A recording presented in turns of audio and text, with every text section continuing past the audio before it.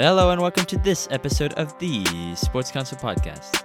I am your host Matt, and I'm here with Vivek, Bryant, and G for this episode of the show. Worlds have officially collided. Chris Paul is now a Warrior. We get reactions from Warriors fans and Chris Paul fans alike on the stunning trade that brings CP3 to the Bay. Plus, we recap some other big trades already made, as well as preview an upcoming NBA free agency that's sure to bring more drama. Today is June 25th, 2023, and this is episode 104 of the show. I'm still kind of in shock of the events that transpired on Thursday. Pretty insane. So much so that, we were brought back out of basically a pseudo break because we had to report on this, obviously. There's no way we weren't going to. There's no way we could avoid it. Yeah, we can't ignore it like the Nuggets winning the finals, right? Oh yeah, that happened, huh? Yeah. Bigger news. Bigger news ahead. The Lakers. Congrats, Denver, obviously, but whatever. Well, welcome back to the show, guys. It's been a minute, but we are back and we're ready to cover the NBA free agency, the offseason, the real kind of storylines of the NBA season. And it starts with a really, really big one, guys, especially for this podcast, because Chris Paul, affectionately named Christopher on this show, is headed to the Warriors in a trade that involves Jordan Poole, our much maligned also on the podcast. Not maligned at all. Not maligned. Let's be very clear maligned. about that. Truce. Full truce. Population no. Population me, everybody else now, because we don't have to hide it anymore, guys. Jordan we Poole don't sucks, have to hide it? And No. he's gone. He is gone for CP3, Christopher Emmanuel Paul. What a great trade. Name. What a great trade. Oh my god. Well, it makes sense. For those of you who are not familiar with anything regarding this podcast, this is your first episode ever listening. We do a lot of NBA podcasts on here, and me, Bryant, and Vivek, and Dylan, who's not on the show today, he really wish he could be. We're all Warriors fans here, right? We're all Warriors fans. G somehow is a Chris Paul fan. He's a player. Who fan in the right of mind Chris is Paul. a Chris Paul fan?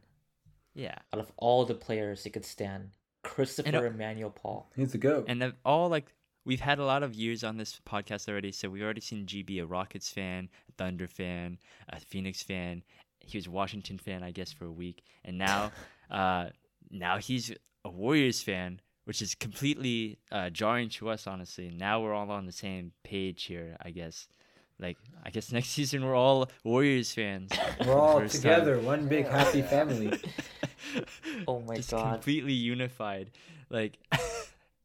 That's so weird because also, Vivek has made fun of the fact that, Chris Paul has not performed in the playoffs. Yeah, the Warriors getting Chris Paul is like us taking in the stray dog who has no other home and was about to get euthanized in the shelter, bro. Anyway. That's just a horrible take. I know there's such thing as bad takes, but then what you just said, Viv, is a horrible take. I guess you're not gonna let up on your Chris Paul hate, even when he's a Warrior. I have so many conflicting feelings about this because I want to talk so much of shit on Chris Paul, but makes sense for the Warrior to go out and get him though. We can get the terms of the trade in first before we're talking about the specifics. Yeah, let's go ahead, Matt. So Chris Paul went to the Warriors, and as well as the 57th pick in the 2023 draft, which was Trace Jackson Davis out of Indiana, which I think is kind of underrated. And then the Warriors sent Ryan Rollins, who was a second-round pick last year, Patrick Baldwin Jr., who was a first-round pick last year, the 2024 second-round pick, 2030 top 20 protected first-round pick, as well as the centerpiece of the trade, Jordan Poole. So a lot of moving pieces here. I think the biggest takeaway from the Warriors side is that this is a big move, obviously, but it also means that they got rid of a lot of young players, and for a very, very old player, mind you, and I believe a 39-year-old Chris Paul. And I think Chris Paul is moving to the bench, probably. Yes, right? Most likely. Can we agree on that for a second? Because I don't want Ordell coming off the bench for Christopher. Let's be real about that. I've been seeing that graphic where, Curry moves to shooting guard position, and then you bring in CP Christopher here as point guard, but they're just too small, man. It's just two like 6-footers on the court at the same time. I mean, I'm sure that lineup is going to be out there a lot. Local bar station have more defense than Curry and Chris Paul if they both played backcourt. It would not happen. Yeah, that's the problem. One of them has to go to the bench. No, because probably most likely going to be Chris Paul. Yes. Yeah. Yeah. Okay, so you can agree on that, right? Yeah. I was afraid. Yeah, we can agree that Paul's probably going to be the backup, presumably. And I think that Chris Paul, in his post-trade interview, even mentioned that he's willing to do whatever it takes to help the team win. So I'm pretty sure that he being 38, 39, pretty much at the twilight of his career, really at almost midnight, really, when it comes to Chris Paul's career, to be quite honest with you. He's willing to do whatever it takes to get a ring at this point. And if he wants to get backpack... Wait, what do you mean he wants to do? He got fucking traded, bro. Are you high? Did he sign with the Warriors? Like, he's not just... the Warriors picked him. Right? He didn't pick the Warriors, bro. Like, I'm not saying it's a bad trade. I'm not saying not do it or anything like that. But, like, the way you make things sound, Viv, is just, like, your personal bias is just, adding on to your horrible takes here. Like, Yeah, well, here's also like Chris Paul. I get your hatred for him, bro. But like at the end of the day, like what do we give up for Chris Paul? That's the question. Someone that got punched in his face and wasn't gonna want to be a Warrior. That was the problem. That wasn't let's go get Chris Paul because Jordan Poole was not performing. It's because Jordan Poole had problems with Draymond Green, and you have to pick Draymond over Jordan Poole. So to do that, you have to trade Jordan Poole. It didn't get fixed at any point. So you had to go see what was available. Now, could they have gotten something else or something else like that? That's a great conversation. But what they got was what they got, and they got Chris Paul, and they went out and got him. Like, you know what I mean? It's not like you're saying, he's front running or he's trying to ring chase. I'm sure he's trying to get a ring. Like, no shit, he's ring chasing, but he didn't pick the Warriors to let me sign with the Warriors for 1 year, $5 million. No, like he got traded from the Suns. He never said he wanted to leave the Suns. And then they traded him to Washington, and then the Warriors picked him up. And so it's like, I don't know. We should stop putting out these false narratives, right? I think that, I do agree with the point that the Warriors ended up getting out and getting Christopher. But the fact of the matter is, it's a paltry return for Jordan Poole. Because, listen, I do agree that ultimately came down to Draymond versus Poole after the whole punch debacle. Essentially what happened is that, the relationship never really recovered the same way. And even though Draymond tried to make efforts in reconciling their relationship and trying to build a bridge, it was really clear that it burned. Now, the question that I really think where this whole kind of debacle and situation had come about, where Dunleavy failed as a GM, is could he get a better return for Jordan Poole, a person that averaged 20 points per game, was a very proven playoff performer last season, not including this past season's playoffs, but, during the 2022 championship run. I think that we could have definitely gotten better players out there. And also, Dunleavy even mentioned the day prior to the trade in a conference during his GM introductory press conference that he wanted to keep around Jordan Poole for 4 more years. Obviously, he's not going to just openly. That was the case. That was straight up a lie. That was straight up just a lie. Obviously, as a GM, you can't necessarily tip your cards like that.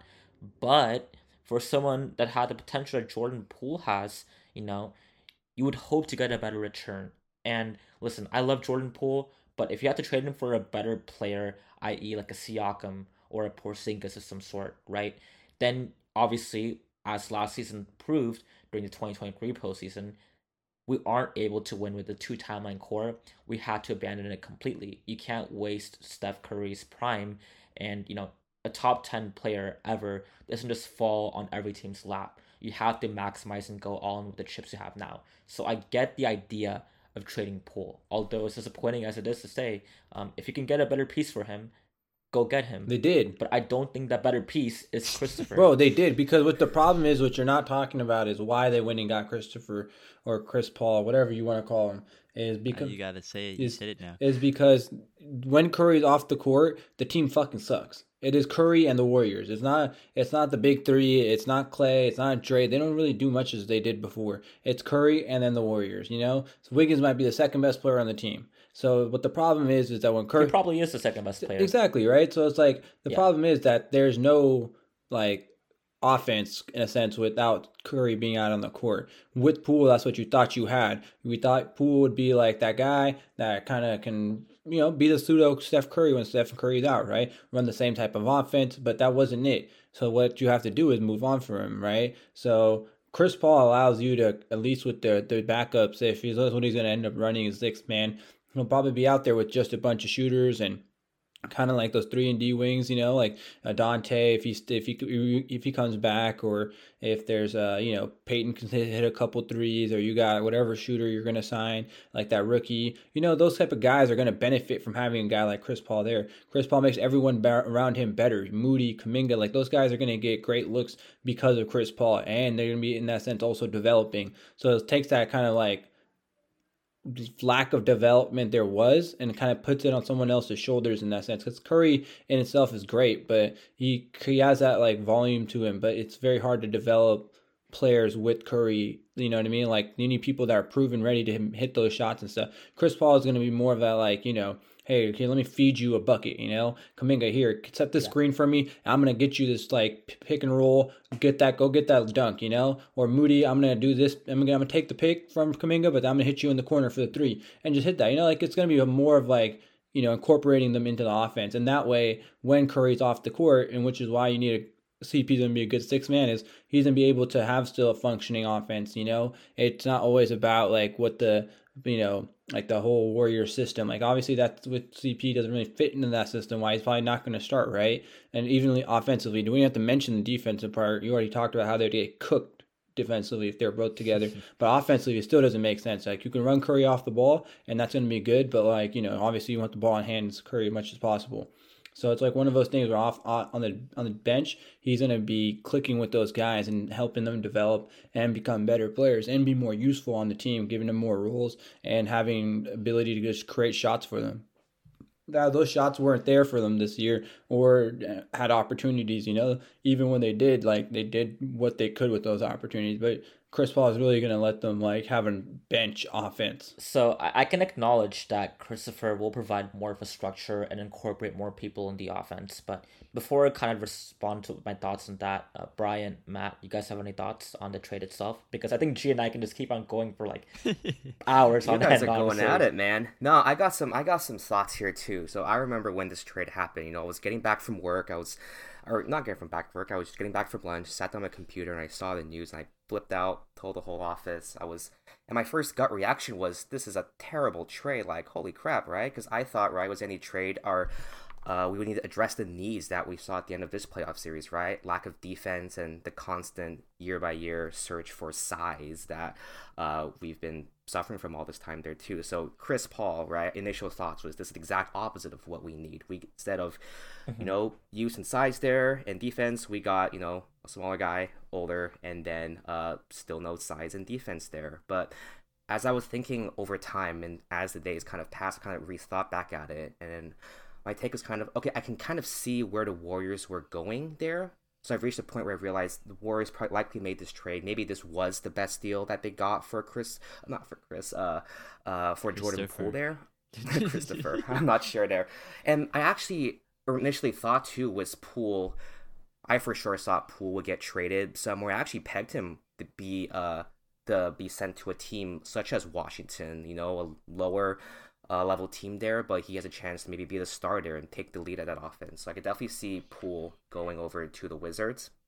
But then I realized with this trade, what Christopher is, and kind of what echoing what G was saying too, is I do think Chris Paul is actually probably a better win now than Jordan Poole is there. And as the points have been talked about before, right? Christopher is a lot more mature. He has, even though, well, anyone's defense is going to be better than Jordan Poole is over there, but he's more mature. He can be that leader for the second unit. He can definitely still hit shots, hit threes.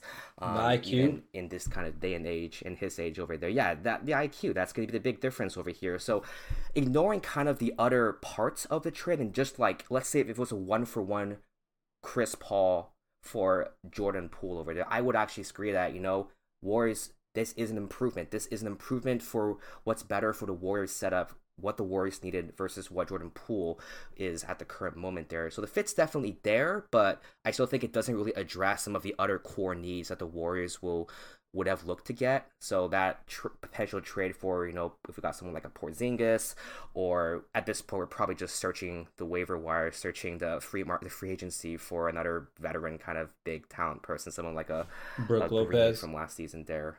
Brooke Lopez potentially. That'd be great. That'd be a great fit there. I would also want to add one thing real quick, is that like you kind of said, like if you take the players out of it, if you look at it contract wise, you're stuck with the guy who's going to be 4 years at $100 million last year, I think what it was for Poole, and that you're stuck with now, right? And you can't get out of that.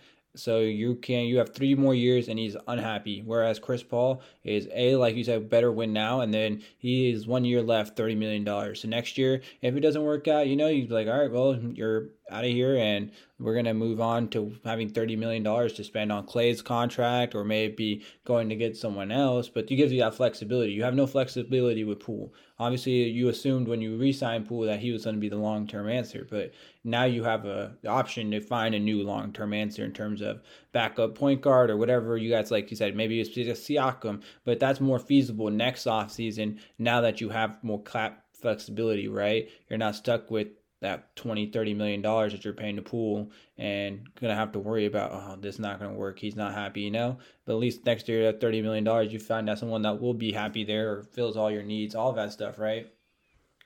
Mm-hmm. So that makes sense. Yeah, I agree with everything here. Viv, I know this hurts you the most. Like, if in terms of the biggest winners and losers, I mean, G's the biggest winner here. I love it. Clearly. I was going to Warrior games anyways, like, I was a frequent Warrior goer. Like, I had nothing, like, my Warrior hatred ended a while ago. Like, my Viv hatred is still strong, so it makes me so happy. Like you said, like it makes me so happy. With this podcast. That, like, I'm the biggest winner, Viv, I feel like, right? Yeah, you're the biggest winner. And then, Viv, you lost the player you clearly love. And then for the player I believed in him when no one else did. I mean, okay, listen. Like we talked about last episode about Poole, he clearly did have a down season. Even though he did average a career high in points scored, even though he did play great as a starter, the Draymond punch pretty much just precluded all chances of a happy ending with his tenure on the Warriors. And I think that Kerr got sick of his antics. There were some reports too that before the punch that what happened was that Poole was apparently was kind of being flippant and a little bit disrespectful to Kerr. That's what the rumor, at least released by Clutch Sports or some other, I guess, nebulous source put out there. Sports. And I mean, Draymond did release some rumors or some, I think it was Chris Haynes who said it. Yeah, Chris Haynes. He is literally essentially elite writing an analyst. Sports mouthpiece. Yeah. Yeah, exactly. Like he's basically buddy with Draymond, and he tried to basically cover for Draymond after the punch happened and tried to basically justify it in some sort of way, shape, or form. But basically, the whole idea is that there was a ton of drama behind this whole issue. Things that clearly were more meant for TMZ rather than the actual hardwood floor. And it just never led to a happy conclusion because I really do feel bad for Poole. He kept silent the whole time. He kept his head down. He tried to stay focused on the game, in public at least. And, Draymond was just making documentaries at the beginning of the season talking about the punch incident and not really taking much accountability. He just said, I'm sorry. But he sort of made it a little bit narcissistic and about himself. And I think that if it weren't to happen, Poole and Draymond did have a very big brother, little brother relationship, and they were clearly very close. But now that situation is not there anymore. Bridges have been burned, and I think that's why the trade had to be made. It was kind of your side or my side, my way or the highway. So if it weren't to have happened, I would have loved to keep Poole, but I do understand, from the politics perspective, why move on from him. And also, just like I said before, the win now mode that we have to be in. Clearly, we have to go all in on Steph Curry's remaining years of his prime. And I would love to have moved on from Poole for a better player that can help us immediately in the win now mode. But that's what you got. Going back on Jordan Poole, I think that, I don't know if you had to give up Poole for Chris Paul. I really don't know. And I think that Poole could have been used to acquire a better asset. That's my take on it. That's the thing. You like Jordan Poole. I don't like Jordan Poole, and I've never really said that you know, I acknowledged last year, our championship year, he played great, and he was We a don't win major without Jordan contributor. Poole. Yeah, we don't win without Jordan We Poole. don't I win get without that, him. and Yeah. I can say that, but I can also say now at this point, even with the Draymond punch that basically made Poole untenable for this team, I don't think his contract made him as valuable as people think, because it's not just the contract, which is not great. He's gonna have to perform at the contract level because that contract hasn't even started yet, right? But it's also he was not good last year. You're selling Like, low we right can now. talk about the 20, huh? You're selling low right now on Poole. It's really low. Like you're selling at all time low value. Well, he's no longer on my team, so maybe that's a part of it. But I just never felt like Jordan Poole was like, I didn't think we could sell him high. That's the thing. I didn't think he was going to be sold high at all. That's why I thought we might keep him, just because we couldn't sell him for anything. And usually, with the Warriors, we don't make these kinds of trades where we get rid of a really major piece, unless it's like a Harrison Barnes for Kevin Durant. Obviously, that's going to happen. But this is a different situation. Obviously, Poole or Draymond had to go. It was going to be Poole, because Draymond is not going to leave this team no matter what he did. And I agree with you, Viv. I think that Poole handled it better than Draymond did. And he wasn't even the aggressor. He was the victim here. So, it's a shame how that turned out. And I agree also in a sense It's a travesty, honestly. Yeah. It really Poole was came down to actually politics. Yeah, Yeah. Poole was surprisingly mature in hindsight, right? He pretty much kept it in course. for the entire season up until as soon as he gets traded, Yeah, and then he Draymond, immediately but that's whatever, unfollows man. Draymond. Yeah, I think I would say it's surprising. It's pretty good maturity out of Poole to keep it business throughout the season, even though it's really difficult. The relationship with the team is with Draymond is suffering there clearly, but he kept it in for the whole season. Props to him. I'm thinking like Jordan Poole, right when he saw the trade, he was hovering over the unfollow button for Draymond. He was ready, man. Oh, all right. I Like can sweating finally get it. bullets. Yeah, it's over. Can I unfollow Dre?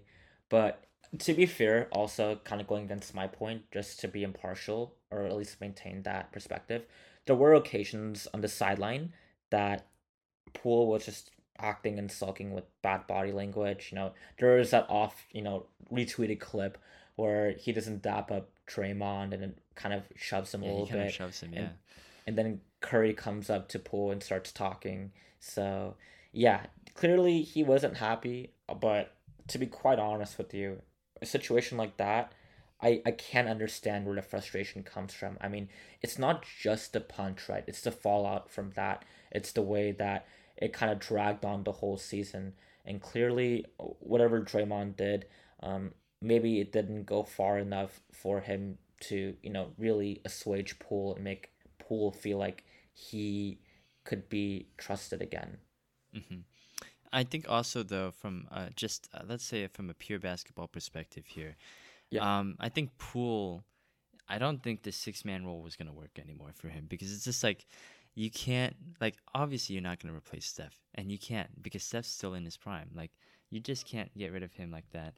But it's hard to just start Jordan Poole right now, and I feel like Jordan Poole was kind of he pushes it when he's on the bench, right? There's this quote from Draymond, ironically, about how a bench should be, assuming the role in the game, which is kind of maintaining the lead, not really trying to push to expand it, right? It's more facilitating in defense and kind of just settling down the game, not really looking to score, but making sure that again, in the non-Steph minutes, everything's okay, right? You're +0 without him. If you're at a net 0 once he comes back in, you're winning probably, right? So, I think those Jordan Poole minutes were very crucial, because Jordan Poole is supposed to be that guy that comes in for Curry and then he's able to maintain the lead. But then we all know that his defense is not good. So, he's going to give up points, but you actually have to, you have to look to score points then, to keep it neutral. So I felt like Jordan was, he's kind of pushing it. He wants to kind of show that he's that guy. He's either going to earn that contract or he's going to be, a starting point guard in this league. And I don't think that's going to work in a bench role at all at that point. So I think, this is honestly, just from Jordan Poole's perspective, this is probably the best possible thing for him now in his career, because he obviously has the potential to become a starting point guard in this league. We've seen the stats when he's starting. I think even in those down years, even with the bad defense, like there's a chance, right? And he should have the opportunity to get that chance. So I think going to the Wizards is probably going to be great. He's going to get like every shot in the world. He's going to get a green light, and he has everything for him, right? So it's like, whatever. Go ahead. Like, shoot your heart out, and we can see what you can do. And then, that's probably the best thing for his career. He's got a ring already. He's got the bag. Like, make the most out of it. So I think this will eventually be a win for Poole. For Paul, it's good for him, obviously. I don't know about the Warriors in a sense, because I think it's a good thing for the bench, and I think he's going to be a great facilitator. I do worry about who's going to score off the bench right now, and it's a pretty big contract. It would be nice to have Porzingis. I was wondering that myself. I was like, why didn't we try to get Kristaps? But I don't think he was going to be a bench player like Chris Paul probably would accept. So I think that's a little bit why. But I why also would think Porzingis not start? Because Kevon Looney's there. That's what you call bad managing. Kevon Looney's coming off the bench if you trade for Porzingis. There's no doubt about that. Yeah, easily. I don't know why then Kristaps would not go to the Warriors. But maybe it was his personal preference. Maybe he wanted to go to Boston. I heard there was interest, right? Because when that first original Celtics trade didn't go through, they did another one. There's always going to be it's another Kristaps trade. Yeah, so it's like another Kristaps trade. So maybe he really wanted to go to Boston or something. Yeah, I just wonder if Chris Paul was always the first choice for the Warriors, because when we saw the Wizards, I feel like they traded for Chris Paul. Now that I think about it, no, because when the Warriors when the Wizards traded for Chris Paul, right? I heard some rumors about the Clippers and the Warriors being interested, even if he was bought out. So I felt like the Warriors had an eye on him, and it wasn't just like, oh, we got to get rid of Poole. Can we just get Paul? I think they wanted him. Paul makes sense. Paul literally makes so much sense, though. That's why, because he just makes so much sense for the Warriors. He can single-handedly have a bench offense. At his age, that is very doable. Maybe managing a starting offense like he tried to do last year is too much to ask of him. Asking him to play 25 minutes might be the best thing for his career in terms of being healthy and then being able to provide minutes in the playoffs healthy. It's always revolve around being healthy, right? The biggest issue for him has been health, right? So that allows, the limited rule allows him to kind of take that, bigger step forward in terms of actually being a contributing player to a championship winning team, right? Because that is the end goal here for Chris Paul and the Warriors, because they want to help Curry win, and you bring in, CP to do that. I have a question for you guys, and I don't know if you guys have noticed this, but you guys know, I'm sure Matt, you're on Twitter all the time, right? You run a lot of our Twitter, so we always are up to date on the news. Usually, when you see a player get traded, right? Don't you always see the team or the players or someone making an announcement, press conference, or any of that type of stuff, right?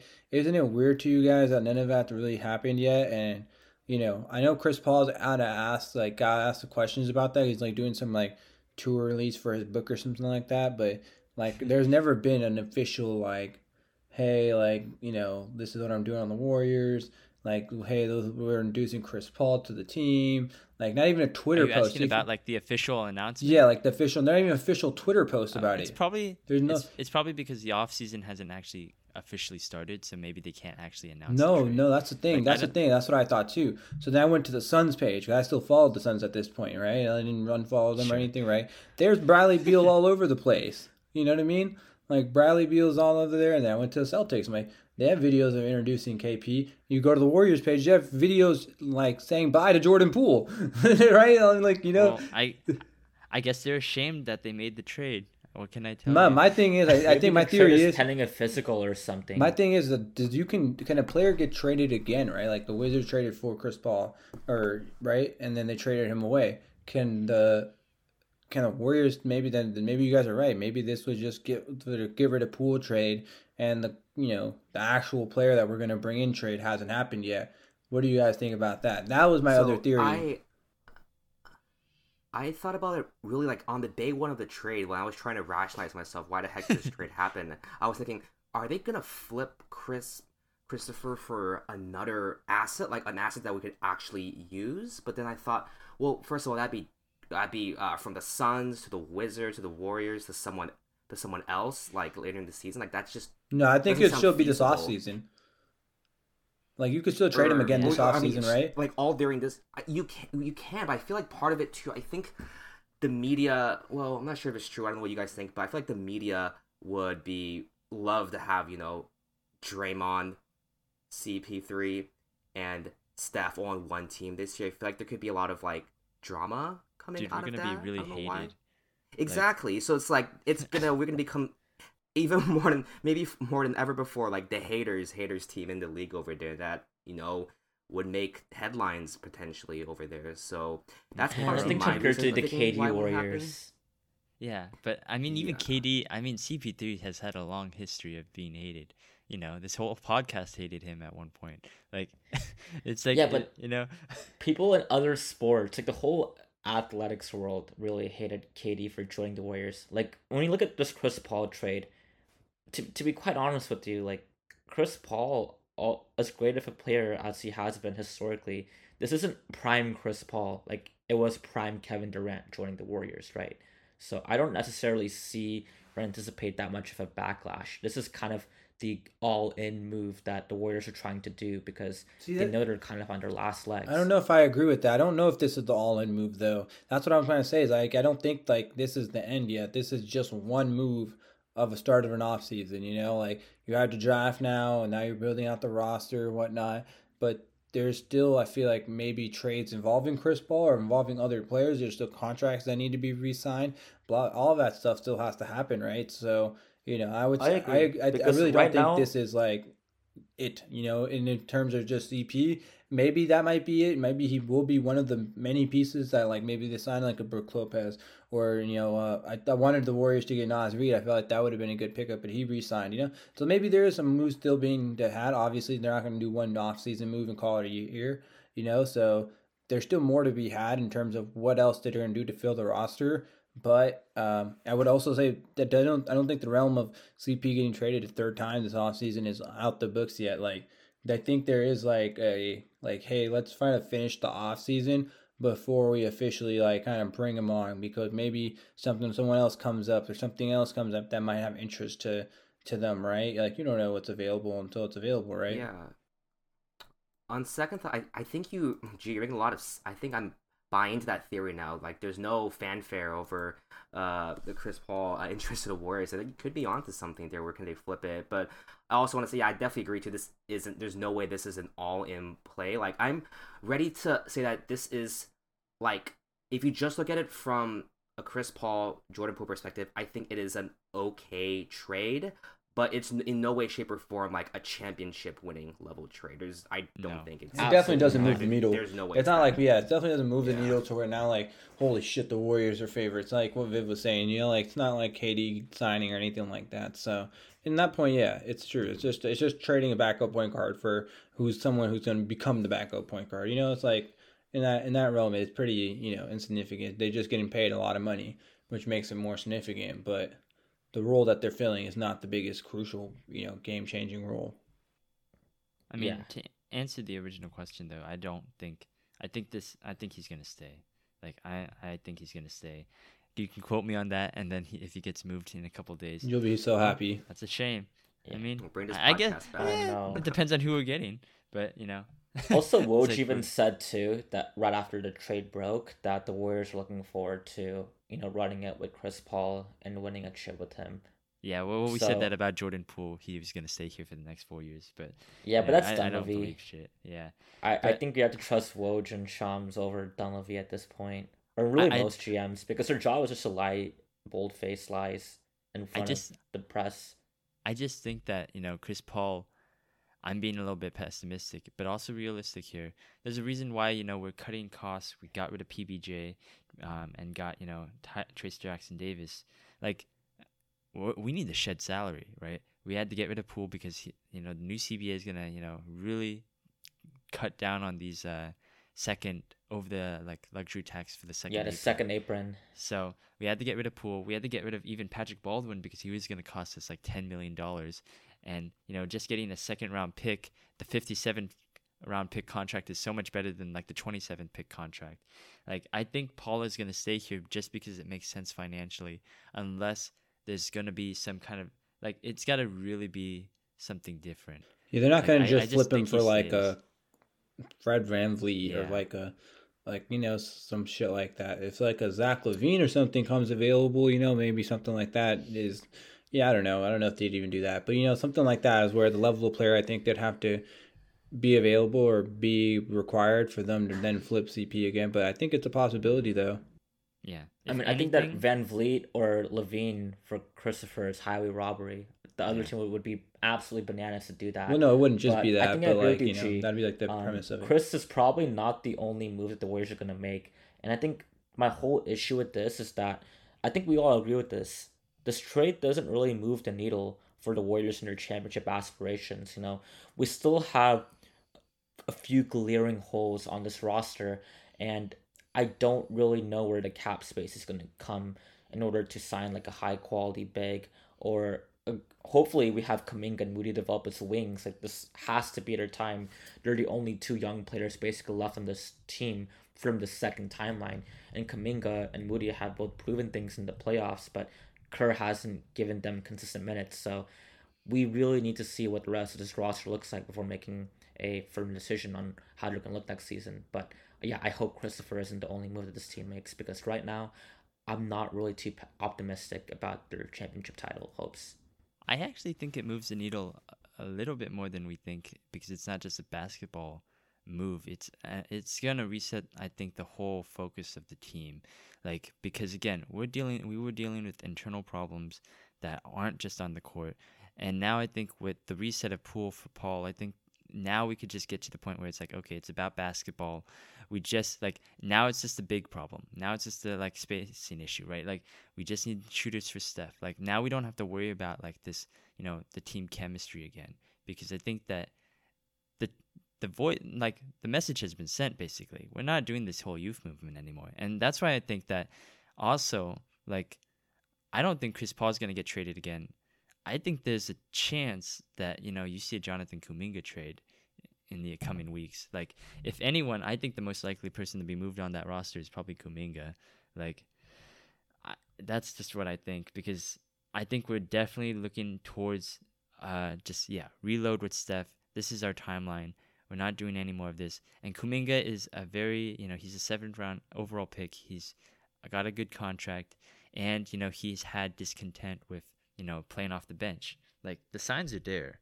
So I could definitely see that happening. Like, that's what I think right now. Yeah, I mean, that's why last thing I want to say is like I would say the CP thing is works for them is you have guys like Kuminga. You've seen what he did with the Oklahoma City Thunder guys, right? Like Lou Dort was never really a playoff player, right? Like their guys were undeveloped in that sense, and throughout just the regular season, they got valuable development to where they could play valuable playoff minutes, right? And I think he could do that for Kuminga, Moody, whatever other young guys that are drafted right now, and that's kind of like why I think he'll also end up staying with the Warriors this year.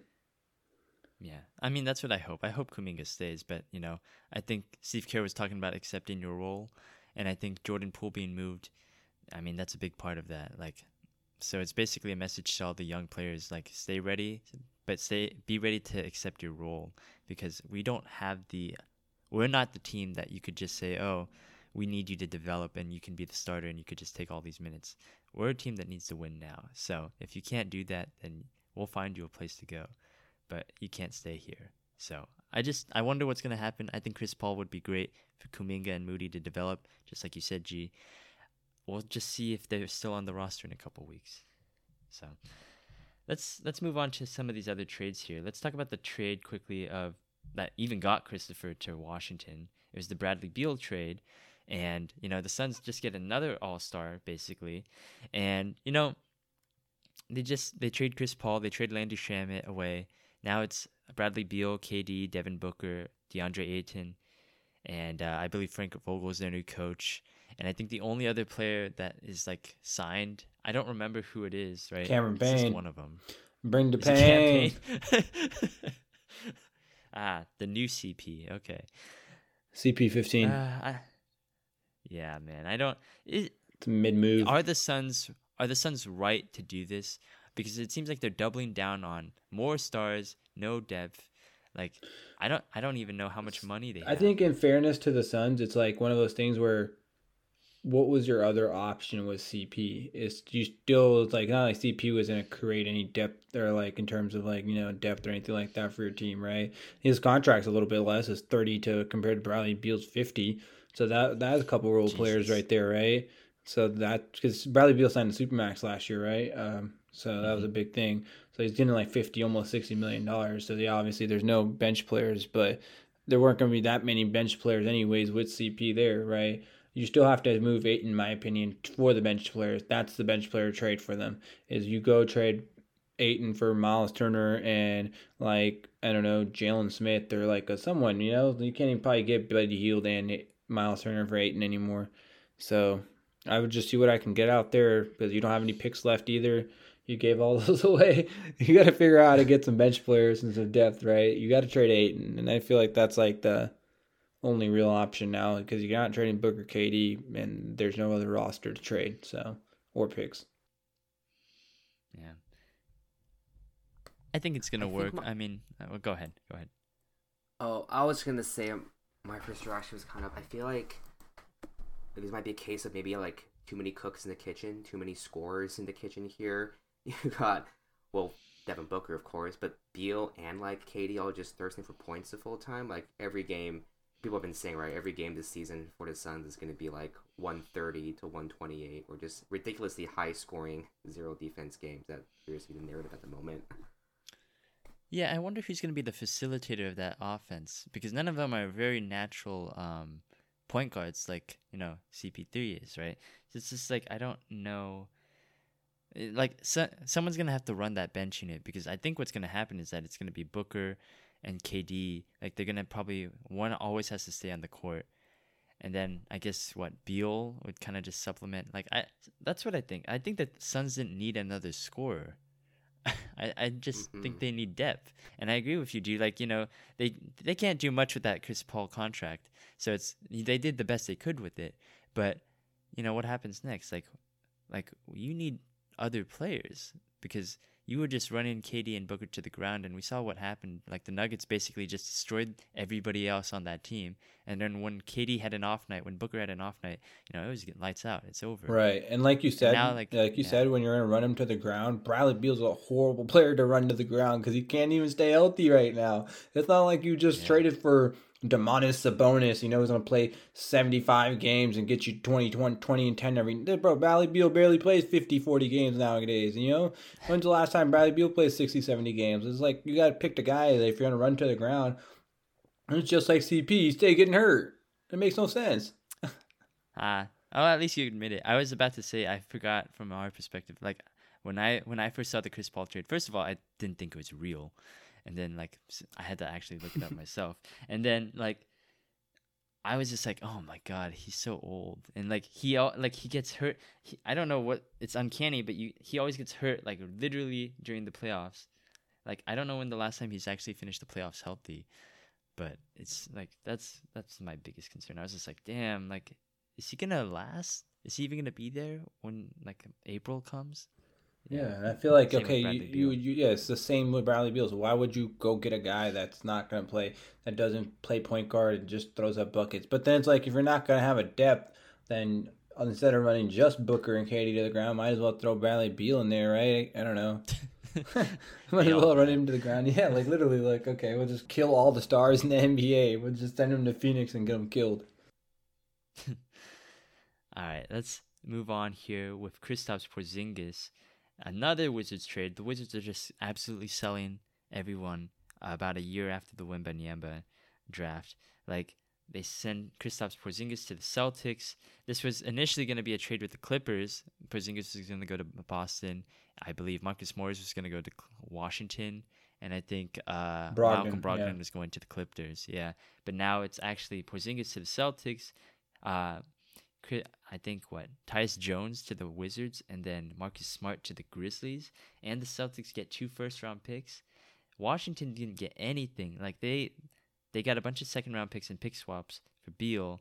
They got Poole and a top 20 protected first-rounder from the Warriors in 2030, and then a second-round pick, and Tyus Jones, Gallinari, Muscala, like. Man, they really sold low on everybody. Like they really didn't get anything. I just rationalized it first to myself. Washington just lost KP and Bradley Beal in the same offseason over there. But it's okay. This is the perfect scene then for Jordan Poole to come in and be the new star over there. But you're right. 100% right. They sold the whole house, the kitchen sink and everything, and they're getting a bunch of like crap bench warmers basically. Yeah, second rounders, yeah. Like they got swaps and second rounders. That's horrible. Yeah, Tyus Jones and Jordan Poole. They also got Monte Morris, I'm pretty sure. No, they have Monte Morris already. Yeah. I think he's next. Yeah, they have from last season. They just have so many point guards basically. Like I don't know what they're cooking over there, but crack. It's funny because years ago the problem with the Wizards is that they had too many forwards, and now they have a glut of guards.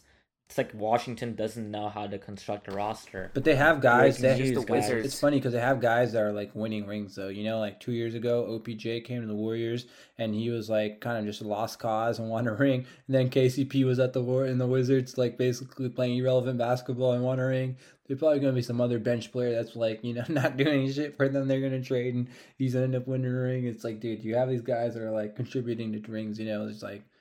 You could have just also built a basically the team. Gulag of the NBA. It's like what the Kings used to be a couple years ago too. Literally. They're very low key. Team. Yeah, they're very low key about it. They're not like an outright like dumpster fire. But the Wizards have never been good. Yeah. This year they're gonna be ass. They're gonna be horrible. It's either them or Houston, right? But at least Houston has some pieces. Houston got some talent. There's literally zero talent. It's just Poole and a guy that passes the ball. Hey, what about Denny Avila? Oh, the guy was supposed to be the next DeLuca. Yeah, bro. He's honestly nice. Every time I've I think about some of it. I've seen some of his tapes. He's okay. Yeah, he's not horrible. But every time I think about the Wizards, I think about Spencer Dinwiddie's exit interview, where he just like completely goes in on Kuzma. Like, yeah, when Kuzma was basically your second best player, like we saw that with the old Lakers teams. You're not in a good spot as an NBA franchise if you got all those guys having to cook. And I mean, in my opinion, with the Wizards, like, okay, Tyus Jones, I thought he was the best backup in the league. Like, he's elite at not turning over the ball, but I just don't think that this raises the ceiling. Like, he's a good mainstay, like a holdover player for a team, but I don't know about rebuilding, right? Maybe he proves us wrong. Maybe it's like a low-key type of Jill and Brunson situation where Tyus Jones just sets the NBA on fire. I think he could. I don't know about that. Tyus Jones is good. His scoring isn't as good as Brunson's was, but Tyus Jones is a very quality player. He's going to average like a 10, 11 assists next year. Easy. No, I agree. Like, I think he's just going to be, but he's not going to be a long-term Wizard. He's going to get flipped at the trade deadline. He's like the Jakob Poeltl. Like, he's going to get moved. But he is going to be Jalen Brunson-esque, though, like, in terms of he's going to go to a team and have a real impact on their team in terms of winning. Because the Grizzlies are a better team with Tyus Jones than John Morant. Like, it was like analytically proven. I'm not a guy that's like, oh, let's go straight off analytics, but someone, like you said, maybe it's like a buck, so they go get a point guard, Someone's going to go grab Tyus Jones, and he's going to be an amazing, like, starting point guard for them, Yeah. Okay, quick thoughts on the Celtics and Grizzlies parts. I thought the Grizzlies, they get smart, and they pair both of the defensive players of the year for the last 2 years together, which is great. But, I mean, I guess Marcus Smart is the new Dylan Brooks of the team? Is that how it works? He's the upgrade, right? Like, yeah, I think you hit the upgrade button there. I imagine. Yeah. I mean, I don't know. It's like Tyus Jones for Marcus Smart. I guess I would do that in a vacuum. Like, easily, yeah. I mean, you gotta. I think you still gotta upgrade it. You still gotta upgrade your team still, like in terms of like getting a backup point guard and whatnot. But I think upgrading Dylan Brooks to Marcus Smart is a I would say it's a good decision. And then same thing for the Celtics end of it, like upgrading Al Horford to to KP is like yeah, it's a great thing. And I think with a lot of the players in the East, if you look at it, like you have centers that actually can't really, or aren't like what's the word, um, they don't go out to the paint as much. Like they're more like they're more in the paint. Like Joel who's kind of in the paint. You have Giannis that's in the paint. Bam, like these guys like the Jared Allen, Evan Mobley's. But when you can get a guy who's gonna run the five when Robert Williams is not in, and you stretch the whole like 5 out type of system, that could like really be like a kind of a cheat code in the East, right? Where now you gotta have Embiid out in the paint all game. You gotta have Giannis or out of the paint the whole game, and you can kind of have Brown, who's really good at slash and cut and go in. Same with Tatum. So I feel like it's gonna open up their game as long as KP can stay healthy, which is kind of like concerning. Now you have two centers that both can't, play at all in terms of health wise, right? Yeah, I think the only concern for the Celtics is that, like, I guess it's Malcolm Brogdon handling the ball 24/7, like, because there's no point guards left on this team. Derek White, isn't Derek White still there? Derek White. I forgot Derek White Buffalo. was there. It's like, damn. Derek, yeah, I guess, but and Derek White's really good too. Don't get me wrong. He is. I think that he He's provides good, like but I 90 don't to think 95% of what Smart provided. I think he was better than Smart last season too. He's the one that made the just All think that, NBA defense this year. Derek White, not Mark Smart. He did. I just think that the Celtics issue every time, maybe it's now just a coaching thing, but it's like, I don't know how their offense is run. And that's how, like, if we had a podcast right after the Eastern Conference Finals, we would have said the Celtics look just so off. Like, sometimes they're just on and everything's clicking. Jaylen Brown can, do all this stuff. Jason Tatum is a superstar. He scores 51 in the game 7. And then all of a sudden, like, oh, we don't score for 5-6 minutes. And, like, we didn't do anything. Like, and then Jaylen Brown can't dribble with his left hand. Like, it's just like everything, like, goes to shit. And now you don't have Marcus Smart, who wasn't the best point guard because I don't think he's a traditional point guard. But, now it's just like, what's going to go on here? Like, I feel like maybe it's a coaching thing, but we saw that with Ime Udoka too, and that's why they got Malcolm Brogdon. So I don't know if that moves the needle in terms of what the biggest issue is. Like, yeah, you upgraded from Horford, but I think it moves the needle. Like, addressing the main issue. Yeah, I think it makes them a much better team. I don't know. What do you guys think, Bryant, Viv? Do you guys think that? I feel like it makes them a lot better team if he stays healthy. I think it gives them a higher ceiling for sure. Getting Kristaps, because look, the way that you have to look at it is that at the end of the day, they've been running with Smart for years, and you can't just run back the same core. Like, Insanity is doing the same thing over and over again, and expecting different results. I think that with Smart, you could get his production and replicate it with both White and Brogdon, and you can approximate that to a pretty good level. And if you can get a talent like KP or someone else that can really stretch the floor, give them another element to their offense, then you just go for it. Because the Celtics have primarily been high-tier losers at a certain point, and you can't just do the same thing over and over again. You have to switch it up, and I respect the Celtics for even taking this gamble. It allows them to keep their stars too, like Brown and Tatum. I was gonna say exactly that actually. Like out of all their stars, the big names on that Celtics team, Smart would probably be the one most likely to get traded, flipped for something else. And I definitely think in this case, for both the Grizzlies and the Celtics case, the trades here I think elevates both of their teams. Chances at a championship there for sure. Yeah. I don't know if what would that be? Does that basically mean Marcus Smart is worth Kristaps and 2 firsts, basically? I don't know if his value is that high. No, if I'm reading that trade right there. I think that's sort of how it was when it gets a little funky. Up, right? It gets funky when you do a 3-team trade. That's all they really gave up. Yeah. Right. Yeah.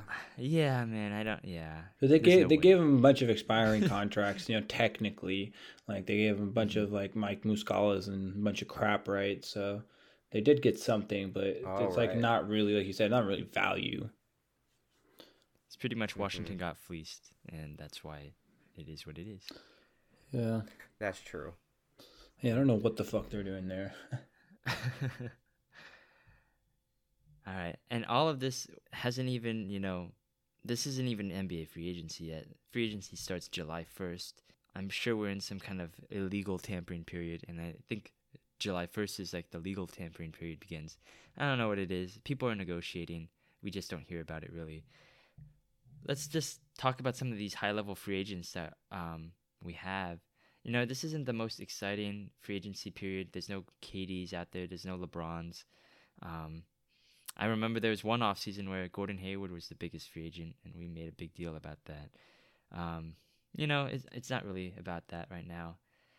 But we're going to try to predict some of the biggest, stars or the biggest players who are hitting the market right now and just think about where they're going to go.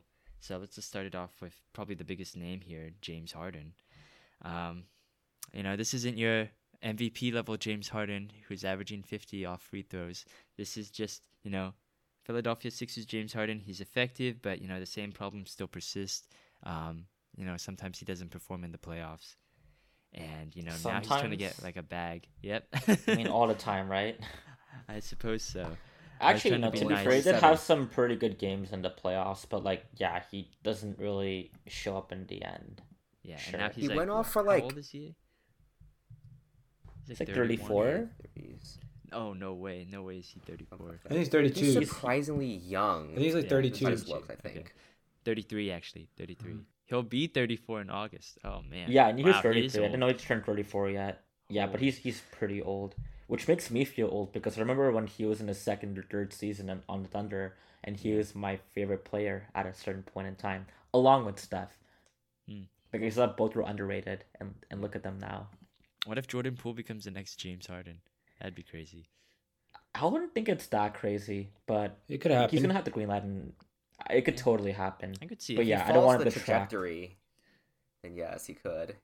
Just follows the progression as Harden's kind of career there. Well, out of the one playoffs, Poole definitely produced. Well, actually, no, this one not as much. The previous one he did, so we'll just see how he does in the playoffs there. I mean, they both didn't play defense, I guess, in the early parts of their career. I mean, so, Harden still doesn't, but Harden still really doesn't. And I think Poole has a really good offensive bag and arsenal too that few players in this league have. What I hate about Poole is that he has the physical ability to play defense. He's just not very good at it. Like that's what I always didn't like. It's like a mentality thing. He doesn't know how actually mentally how to play defense. He fouls a lot. Yeah. Okay. Is James going to the Rockets? Is he going back? He's going back to Philly. They're going to re-sign him, I think. Rockets are a year away from being like 2 years away, the way I look at it. Yeah. I think Harden might go and get the bag from Houston because I think he's trying to start a bidding war between Philly and Houston, get that last bag. But maybe Houston's not going to budge, and then, he's just going to have to go to Philly. Yeah. I could see him kind of go back there, but then it'd just be Harden and a bunch of kids in the offense there, so that'd look kind of weird. I feel like Harden just doesn't give a shit anymore. Like I think he's just like, oh, I just need to get money, and that's it. Like, and I agree. If I was like in that, it's always about the bag. I mean, Harden has said publicly he wants to retire and go back to Houston at a certain point in time. It's not really a matter about if, but rather when. So I don't know if now is probably the best time to do it. I think he'd want to kind of hop on the ship when, Jalen Green or Sengun, become players that can really make a run in the postseason. And if they ever figure out what to do with Kevin Porter Jr., I still don't know what the heck is going on with their guard situation, but Houston's offense is just dribble, tries to go and score the ball. It never passes at all, and it's just putrid. It's basically what Harden does right now. Yeah, that's exactly. That's why they're the worst team. But at least they won with Harden. Like, say what you will about James, but he got them wins in the regular season and got them to the postseason. You still think he has that level in him? No. I don't know. Not Philly Harden. Like, Philly Harden is more of a facilitator. Like, if he goes back to Houston, does he play like Houston first time? Like, no way, right? Like, obviously, that was a long time. So, like, even last year, he was still getting like 30-something a game. Like, that shit's crazy. That's a lot of goddamn points. If he goes to Houston, gets like that 4-year deal or whatever, it's going to be like Dwayne Wade when he returned to Miami. Like, I think it's just like, we know you're not going to carry us anyway, but you're going to be a veteran presence, and we need that. They definitely need some maturity around there. What is he mature about? He's the one who's going to lead him to a strip club. Well, he'll teach them how to be pros about it. Like, he's not going to make them have a Zion type of situation where everyone on OnlyFans is leaking their shit on Twitter. Like, James will teach them how to tip them respectfully, pay for their kids' tuitions, be respectful, own some property, tell them how to go to Magic City properly with right protocols. We're such a unique podcast. We're just, we talk about anything. There's no boundaries that we won't cross here. Hey, the bar is low to be a good person in the NBA these days, man. We got shooters literally Oh out my there. God. We got kids being born, man. It's like, Yeah, we just don't do that stuff, Stay out of the we headlines. could have talked so many other topics. We've been out for like a month. There's so much we could have talked about. Just do Oh, a man. special segment on the TMZ part of the NBA, Of course. Okay, Damian Lillard, not technically a free agent, but do you think this is the time Dear he's God, actually make gonna Dame leave? Lillard stop. I cannot stand hearing about Dame Lillard with this will he, won't they type of situation. We've been doing this for like how many years now? This is becoming worse than Aaron Rodgers and the Packers. This is so annoying because So- it's like That's a saying game a of lot. chicken. It's worse. It's because it's literally so much worse. It's like, dude, you won't request a trade, and we're not going to trade until you request a trade. But everybody knows that you need to request a trade, bro. Like, they have so many guards there. They have so many guards. They have Simons, they have Sharp, now they have Scoot, and then they have Dame. Like, what are they guys doing? You don't even know how to build a team properly. Like, bro, if you're going to tank, then trade the dude before the draft so you get more picks during the draft. Like, what are you guys doing? It's like, dude, if the guy's gonna request a trade in a month or like now, it doesn't make a difference when you request to trade the dude, bro. Tell him like, hey man, what? Dude, I literally think of that one meme on Twitter where it's like, oh, he's talking to like the Jesus Christ figure. It's like, I didn't run away from the grind. And then Jesus like, bro, just request a trade. Like, everyone's just sick of the farce, man. Like, we don't care about this loyalty thing anymore. Like, do what you gotta do. No one's giving you shit for it. Yeah, I think that I don't know. the issue is not like loyalty. Loyalty is loyalty, and people appreciate loyalty. I think it's just like you can't have it both ways, right? You can't just say, oh, I need to play for a winner. I need to win right now. But you can't also just be like okay with everything that's going on, seemingly, like, because you can't actually put any actual pressure on a franchise unless you're going to request a trade. Like, I don't like it when AD does that, when LeBron does that, when KD does that. But I understand why they do it. There's a rationale behind it, right? So it's like you can't have it both ways. And I love Damian Lillard, and if he could win in Portland, it'd be great. But if he really wants to win, then yeah, just do it. Or otherwise, you just have to say, oh, we're in kind of a rebuilding phase. You can't just act like, oh yeah, this team's going all the way to the finals. It's not. They always use the phrase retooling, and I love how they say that. It's like, oh, they're picking up, youngish assets while continuing to build around Dame. That's what the narrative's been, and Dame continuously puts up crazy performances. Like, okay, this past season that he put up, probably the best of his whole career. Like, he averaged an incredibly insane 32 on great efficiency. But the thing is that, like you said, G, like the roster is very poorly constructed because now they're picking for best player available on the draft, which you kind of have to do if you're trying to really rebuild for the next core. Like last year, Shaden Sharp was easily the best prospect available. He was so talented that he easily could have gone number one this season or the season prior in a non-Wemby draft. But and then this season you got to get Scoot, right? Brandon Miller, Wemby's off the table, so those picks do make sense. Like if I'm Portland, you make those picks 10 times out of 10 if you're trying to rebuild for the next future. But Dame's trying to put pressure. He even talked about trying to potentially team up with LeBron and AD a few years ago. He gave a full interview about it too. He's super vocal on like a bunch of podcasts talking about where he'd want to go, and he just keeps on posturing like he can leave at any point, but he actually is like so close to doing it without actually saying it. And it's like you can't just like dance your way around the subject anymore. You kind of just have to put pen to paper and do what you kind of claim that you want to do. Like you've wasted your career at this point. You haven't really gone anywhere besides individual accolades, and at that point it's really on you and it's not on Portland, because Portland is doing what's best for their team and they've tried around Dame. It just really hasn't worked for a bunch of factors, and if Dame is frustrated, then he has to be the one that initiates something, because I'm sure the front office has tried, and they've tried to get free agents. They got Jeremy Grant, that didn't really work out last season. In the end, they got Gary Payton, that didn't really work out too. They got Covington, didn't work out. They got freaking Who else? They got What, Yusuf Nurkic? yeah, Nurkic, McCollum. I mean, McCollum was there already, but Like, yeah, I Matisse could just. Thybulle. That I'm didn't just work out saying too. that. I'm just saying that Dame can. It's okay to be on a rebuilding team. Like, you can acknowledge it, but just like, yeah, Portland's doing the best they can as their team should be doing. But if you want to win, I think you have to clearly understand that, you're probably not going to win with this team. So if you really want to win, you have to demand a trade. So that's just how it is. Like, He's not gonna win with the Blazers. That's the thing. yeah, They've been rebuilding for the last half decade there. Look, I think it's summarized as this: you're not winning on the Blazers.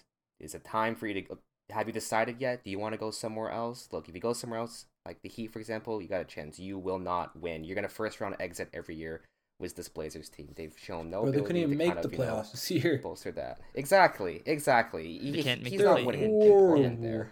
And I hate that, like, Yeah. to your point, Brian, is like he goes out of his way to put out, I don't know if he puts him out, but someone puts him out from his camp that, I want to see Portland trade the number 3 pick for a proven star and make this a win now team. Like, bro, that's not reasonable. That's just stupid. If you're gonna be all about Yeah. Portland and not the loyalty, it's all about the loyalty and nothing else. Then okay, let them pick the best player available and do what they do, and then just shut up and play there, Or if you're gonna want to trade, Yeah. like go trade him. And if I was Portland, I'd walk up to Dame and be like, "Hey, do you want to play here?"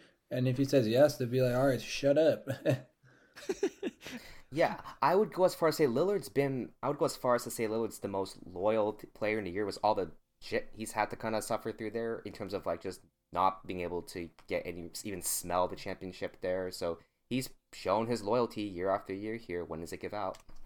I just think he should go to Miami. Like, it's a great spot for him, and he has that mentality that I feel like Jimmy Butler has and the Heat culture have. I just don't know why. Like, but it's like, both sides. It feels like neither of them ever make a trade ever, or ever want to move. Right? For some reason, Pat Riley just loves Tyler Hero, even though they literally made the finals without him. They're never gonna move him, and Dame doesn't want to be moved, I guess, or doesn't want to be perceived to be moved. I don't know what's going on, but I feel like this is now or never. If he doesn't move this year, it's over. He's staying in Portland. But it doesn't even make sense for Portland to keep Dame either, Like, what does Portland get out of having Dame? They're just going to be too good to be ass and never really, like, get a couple other players that they need to rebuild the team. Like, they got Scoot, and if Scoot's really good, then, not going to be great enough to win the ring still, but you're also won't be ass enough to get more good players around him and develop, like, a young core, right? So then it just becomes like a thing. Like, doesn't Portland just be better off saying like, "Hey, Dame, we're gonna trade you. Just tell us what team. Otherwise, we're gonna trade you to wherever we can. Get the best offer, right?" It's like, yeah, I feel like they've just made, and everybody's best interest is to leave, But it's just like one of those things where like they think the love is It has there. to be like Westbrook, honestly. It has to be like Westbrook when the Thunder traded him. Like, everyone knew that it had to happen. I just think Lillard just needs to not say anything, because if he really wants to be moved, he just act like the team did it and you didn't ask for it. But we all know that both of you need to kind of move on at this point. So you don't have to say like, "Oh, I refuse to ever send a trade request in." Like, just don't say anything, and then when you get traded, you're just like, I wish I could have stayed a Blazer my entire career, but I know it's the nature of the business. Like, that's all you got to do. Yeah, right? Literally, it's that simple. Be like, "Oh yeah, it didn't work out. I wish it could have worked out and won there, but it didn't work. Now we're on to the next place, and I'm gonna try to win here." And literally the next day, no one cares. No one is gonna care. Even the city of Portland probably won't even care. Yeah, they'll be like, "Thank you." Like, that's it. That's all you Literally, need to it's do. that simple. It's just annoying at this point. It's like, bro, you're not even like Aaron Rodgers level good to be doing this. Let's breeze through these two very loyal players here. Draymond Green, Chris Middleton, both lifelong players of the Warriors and Bucks respectively. Both opted out of their player options. But Not to be that guy, but Middleton actually started off with the Pistons. Whoa, really? Damn, I forgot. Fact checked. He was a G Leaguer level player, and he got cut, but going to the Bucks rehabilitated his career. Damn, I totally did not know forgot that. about that. Yeah, but okay. Long time players of these two teams. I think they're both just posturing for long-term deals. I think both eventually just resign. I've heard some speculation that the Kings would be interested in Draymond. And as much as I'd like to see Domantas Sabonis watch Draymond Green take his spot, you know. Bro, the Kings should try to go get Chris Middleton. That'd be sick. Take out Harrison It'd be nice Barnes. if the Kings got a star. Yeah, take out Harrison Barnes and go get Chris Middleton. Like, every team that wants to win a ring, you got to upgrade from Harrison Barnes. Like, it just doesn't Pretty work. much. Like, you're not going to win a ring with Harrison Barnes. You got to get rid of the crap. It's a tale as old as time. Yeah, it's just a deal of the time, bro. It's like, dude, it's a... Do you remember seeing Harrison Barnes' stats? Like, when they were doing the Game 7, the Kings versus the Warriors, and they were like, Harrison Barnes' Game 7 stats ever, like, lifelong career. And it's like 5 points per game. And it's like... And I think he scored like 4 points per game in that Game 7. I was like, damn. Yeah. Why do we always talk about 2016, man? You know, It's it's not like a rite of passage, you know? Like, if the Kings want to be like the next Warriors, you got to... Bro, you're a Warriors fan. Yeah. Rule number 1, 2016, that year is a non-existent. We went Yeah. from 2015 to 2017 in the calendar year. You know, I'm just Everyone became a knows Warrior that. fan. You know, what happened before doesn't really, like, you know, affect me personally right now. So, it sucks that you guys lost, but you guys lost and you got rid of Harrison Barnes and won a ring. I think the Kings can get rid of Harrison Barnes and upgrade to like a Chris Middleton. That'd be really good. I think that'd be really good for them. And I think that's what they need is like I wouldn't say like just a certified like KD type of player, which I mean would be great, but like you don't need like a superstar to come in and change the whole dynamic of the team. You need someone that can kind of play their part really well, right? And it could be like a star level player, and that's exactly what Middleton is. Draymond kind of makes sense, but like I feel like it just I don't know. It's really just about we're just trying to be the Warriors at this point, you know. And I don't think that's like what works for the Kings. I think you know if you guys had to pick one though, Middleton or Draymond, who's more likely to leave? Draymond. I mean, Draymond is for sure gonna stay. You think Like so? nearly, honestly, I'm willing to. I'd be willing to bet a lot on it, and here's why. I mean, Dunleavy basically outright said that their main priority this offseason was retaining Draymond, and then Draymond's now lobbing on his IG story, like always, and he's saying, "Oh, he wants 100 million over 3 years. He think is a fair value for his services to the Warriors." And I think the Warriors are willing to relent and give him that contract. And so I believe it will happen. I mean, moving Poole is also a sign that the Warriors have chosen Draymond. And as unfortunate as it may appear, they took the side of the aggressor in the situation. And I mean, look, Draymond has given the team 4 rings. He's an indispensable part and the engine and the soul behind why the Warriors have this dynasty going. And so they want to keep the main band. You don't let go of a core member. It's like letting go of, I don't know, John Lennon when the Beatles are at their peak. You just don't want to do it because he means so much to the team. So I think that there's definitely mutual interest on both sides for, Draymond retiring a Warrior. I think with Middleton, though, I can see why he would want to leave for another team, but his best chance of winning still remains the Bucks quite easily. I mean, you can look at this year and try to extrapolate on if the Bucks are gonna be a good team going forward or read into their collapse against the Heat. But I'm not one of those people that really thinks that the Bucks are just doomed. I mean, unless there's a significantly bigger contract that the Kings can offer, I believe it's in the ballpark of like 30 million a year.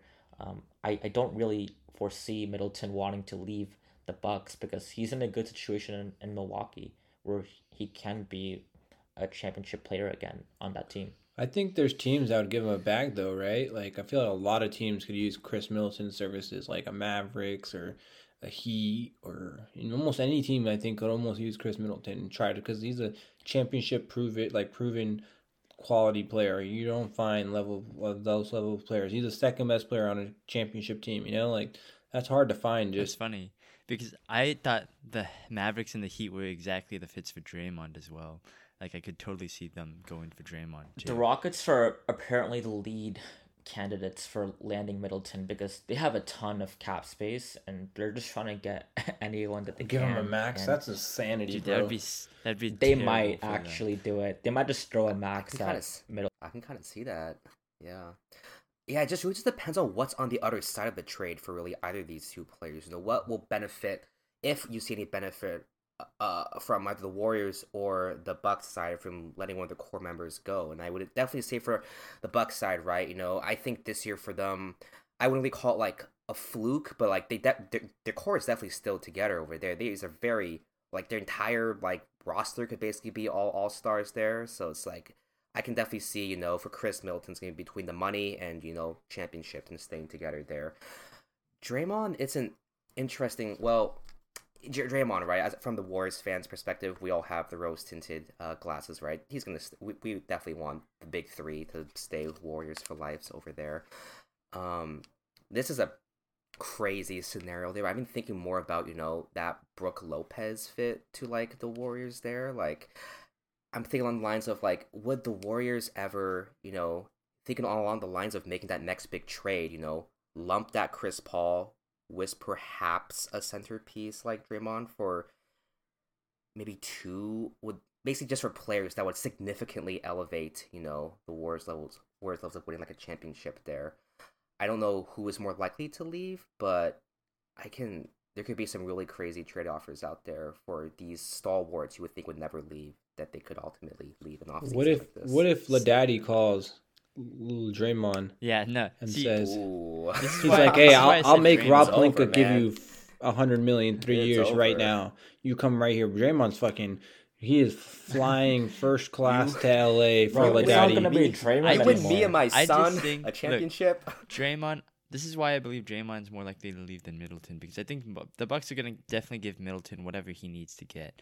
But I think there's a higher chance that the Warriors can lowball Draymond, and then he'll be like, oh, you know what? I'm going to go find some, you know, different offer. Because back in the Myers days, Myers basically just dared, you know, Andre Iguodala, if you can find a contract that's the value that you believe, then we'll match it, and then you can come back, right? And that's how he tried to find one with the Rockets, and then he did, and then they just matched that offer, and he signed with the Warriors instead. Like, I think it was back in 2018 or something, right before Chris Paul came. So then, like, I think it's the exact same thing. I think Draymond's going to try to find a deal for Draymond and then see if the Warriors are going to match it. Like, I don't know if he's going to do it. I don't know if he's going to hit $100 million, but I think it's going to be at least long term. Does anybody offer Draymond $100 million? I know.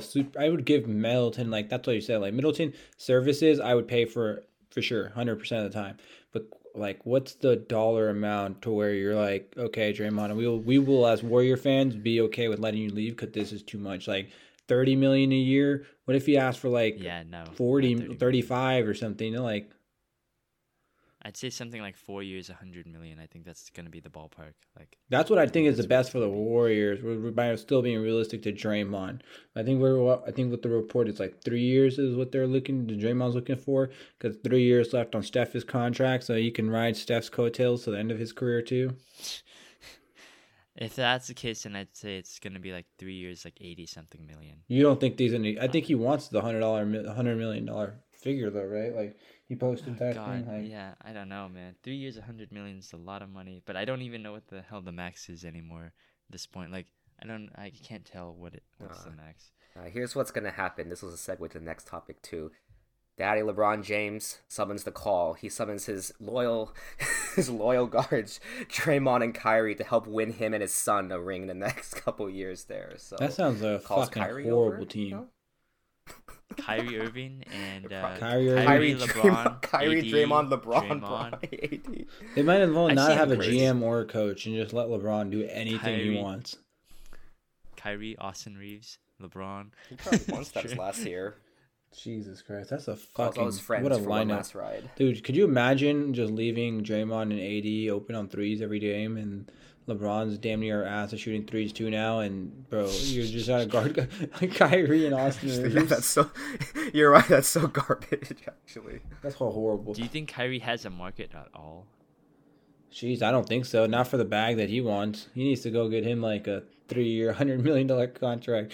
Ain't nobody giving that man the max. He has done absolutely nothing, in my opinion, to deserve a max. You know.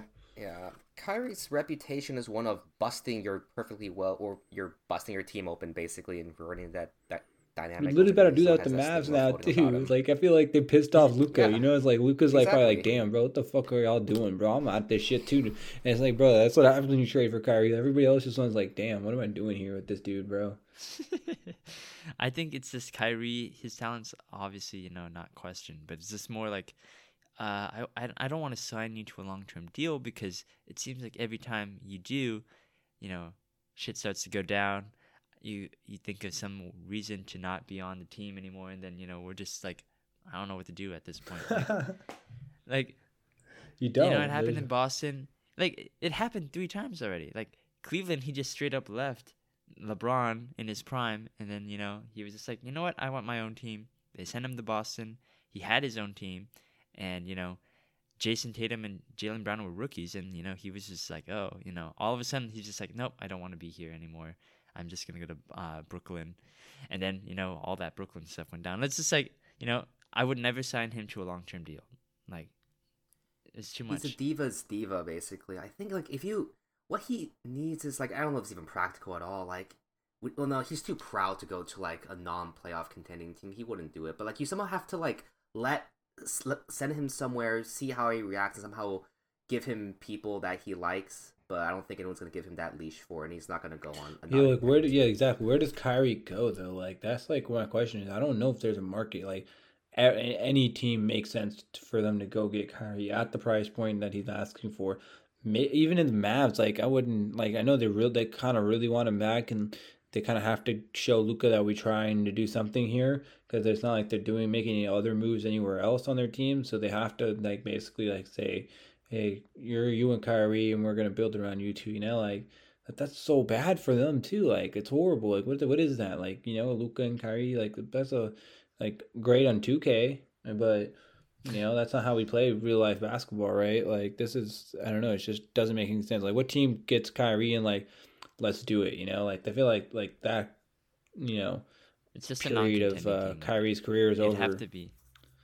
It'd have to basically be just like, oh, or he either gets a bag or he just, stays on a winning team for like 1 year, right? So either he's going to the Maverick or the Magic. Like that's it. There's no other thing. You don't think there's like a realistic chance he goes to Lakers? I have no idea how the Lakers' financials are. I'm sure if they had the ability to do that, they would. They do have the ability, but they do require them to not bring back Austin Reeves, Jared Vanderbilt, next year Rui probably, or something like that. Where like the new CBA kind of screws them. They already have their 2 max contracts and shit. So I mean, technically they could get Kyrie, but it's one of those teams where they're going to end up having like the Suns 2.0 with 39, 38-year-olds, and do like a 70-man-year-old body. Keep everyone. Yeah, I would agree with you. I don't think, and that's what I'm saying. No team makes sense for like Kyrie makes sense if like I'm getting him for like 20 million, like if I'm getting him for 25 million at most, like that makes total sense. I was like, oh yeah, we can definitely just have him be our point guard. But then he's also not just like that type of player where he's gonna, I feel like, accept that type of role yet. I feel like he still thinks he's like that point guard that was going neck to neck with Steph. No, that's not you anymore, bro. Yeah. I don't know which team has this situation, but maybe like a middling, or not middling, but like a borderline playoff contender type team that has a need for a point guard or a guard. You think he could sort. make any sense in like Milwaukee? No, I think that means Chicago. He's going to be a Bull. That's the type of team he's gonna be on. You're right, bro. The Bulls are like the fucking some irrelevant like team that has no interest in like Minnesota. I don't know. Does Hawks have a need? Maybe? No, Trae Young, Deontay. Trae Young's that roller, right? Yeah. No shot. No, I mean the team you described was Chicago. Like yeah, like you get rid of credit now. We said it first. That's horrible, bro. I feel bad for Kyrie. He should just retire. I feel like some players should try to like retire. Some players, no, hear me out. Like this is serious. This is like I feel some players should just retire with grace, and then rather than like Like even like Chris Paul is still like I feel like his career is still going a little gracefully. Like this Kyrie is gonna get ugly very very fast. You know what I mean? Like it's like gonna be like some Russell Westbrook shit. You know, like where it's like, dude, like you're just imploding team. Like you're making them significantly worse in terms of just they have no depth after they trade for you. You're asking for a lot of money. You're a headache. You're this and that. Like I wouldn't say Russ is that bad in terms of headache, but he was a horrible basketball fit. You know, for a lot of teams. And that's the same thing with Kyrie. Like just retire gracefully, and people will still like love you and be like Kyrie. He's such a great. He retired after the couple bad years at the end of his career, but most of the Kyrie's career was great. If Kyrie signs like a 4-year contract, all 4 of those years are going to be horrible. That's the same thing when Russ signed that contract. It was like every single year that contract was horrible. Like that's going to be the same thing for Kyrie. Like he could be productive, but your teams aren't going to win. You're going to get a lot of negative connotation towards your name and a lot of hate in that sense as well. I mean, it's unfortunate, but you're asking for $40 million. You're not a $40 million player, right? Like, but that's just the current quote unquote market. So you're going to get it from someone, and then that's like I said with Russ, someone gave him that $40 million. And now the Houston Rockets, or was it like it's like dude, just stupid. It doesn't make any sense, right? Like let's be realistic and like just either retire or accept less money or different role. But most players don't do that when they're superstars and they're coming down. I mean, I only disagree with the fact that I think that the only thing that's saving Kyrie Irving's reputation right now is his play on the court. Like that's all. And obviously get the bag. Like I wouldn't retire. I would just, if someone's gonna offer me $1 million, of course I'm gonna take $1 million. I don't know if Kyrie's like, God, like, can you imagine like just rejecting like a $2-3 million contract? Like, I don't know. It's not like he has Nike money anymore, right? So it's just like you just get the money where you can right now, and obviously, I feel like the only thing that's saving his reputation right now is if he plays better, and people are gonna overlook all the other stuff. But, that's just how I think about it. Yeah. Okay. Well, we'll see what happens. I mean, free agency is about a week away. I'm sure that, even though our predictions are, fairly consistent, like everyone's going to stay, there's going to be something that's going to shake up this league. What's everybody's, boldest prediction? One prediction. I think Dame goes to Miami. I think Dame goes to Miami. One. Dude, I'm really liking that, like, Kyrie to, like, a Chicago or maybe, like, a Pelicans, I don't know, to some team like that that's that middling category. Pelicans would be crazy. Oh Lord. What if they trade Zion for him? Oh my God. Dude, what the fuck? I think that's my pick. I think that Zion goes this offseason. Damn, that's what I was thinking about saying too. Viv was gonna say I think Zion is he's gonzo, man. I'll try to think of something else though. I think but honestly that's not even that bold of a take after the whole I think that's still situation. Pretty bold. I don't get it. I don't get what. Maybe I'm not like in the loop. All I've seen is just Mariah Mills is like talking about him like 24/7. But like, what did he do? Like, Wait, did you see the tattoo? Yeah, dude. Like that's okay. So crazy. He knocked up. Well, I don't know if he knocked up Mariah Mills or it's like he had some extramarital thing, or he's cheating on him. But like, is that really what the Pelicans like? Is there something else? Because I think they're also just kind of like Mariah was the side piece. Yeah, she was the side piece. She was a side piece. I think they're just sick of it. Like they're like, dude, what the fuck are you doing, bro? Like, it's like you're not playing basketball. You're over here and hitting up these fucking thoughts and just fucking hitting them literally. Just and he's not part of the team. Yeah, like CJ McCollum was even like, I don't even see Zion around after Zion got injured. Like the dude just doesn't show up. He's spending way more time trying to like chase tail than actually chase a ring. That's the way it's been going for Zion Williamson. So that's what it is. Yeah. Okay. Because I was just like, okay. I mean, there's are they really not also like the injury Mariah history? Or something? Yeah. Yeah. Obviously, availability's been a concern for him. So. Yeah, I'm just gonna take that as my bold take. Me and Viv are gonna hold hands as co-Warrior fans now, and we're gonna have the same take. And Wow. Christopher fans, am I right? The camaraderie is already really strong. God. I can tell. It's gonna work gonna out, puke guys. on your hand, It's G. this is the first topic we covered, so we're not to talk about it again. But as we close off today, I want to say that I really think it's gonna work, guys, and I think we're in for a great experience with all of us being on the same side. Here. I can't believe we're saying we now. That's You, so we crazy as to in think me, about. Matt, Bryant, Viv, And all of Dub Nation. We're all all of Dub us, Nation. all for Dub Dub Nation. Nation, We're bro. all Dub one Nation. now together. We in this. We're all we're all in this together, guys. We in this. It's sweet, beautiful. Either we win a title next year or CP3 He is fucking gone. retires ringless. Yeah. Like it's just like whatever. We win either way, right? At least He's gonna win a ring, man. I think we're gonna do it, guys. God damn. I'm ready for our predictions. God, this perfect union. This episode is ended by this perfect union. You can follow us on Spotify, iTunes, Amazon Music, and to see all of our episodes. You could see what the rivalry was like before Chris Paul went to the Warriors. You can also follow our Twitter, our Instagram, and our Facebook to stay up to date on the latest and greatest of our sports take. Our Twitter is @PayCounsel. Our Instagram is sports_counsel. That'll do it, guys. We're going to end on a very happy note. And now if Chris Paul gets traded next week, then, oh well, all bets are off. Right. And for at least this episode, me and Viv are going to kiss and we're going to console the marriage here. Are we going to French, bro? Which I already one? have our honeymoon plan for Bali, so catch you Bryant, there. are you the officiant or am I the officiant? I think I'm the You officiant. can be right? efficient to pass You're the the Bible witness. and I everything. think you're the witness. I am the yeah. witness. This is court, man. All This right, is Sports I think Counsel. This is the court. that's true. That's true. All right, I wish I had my gavel here, but I declare you guys married. All right, see you guys next time. So.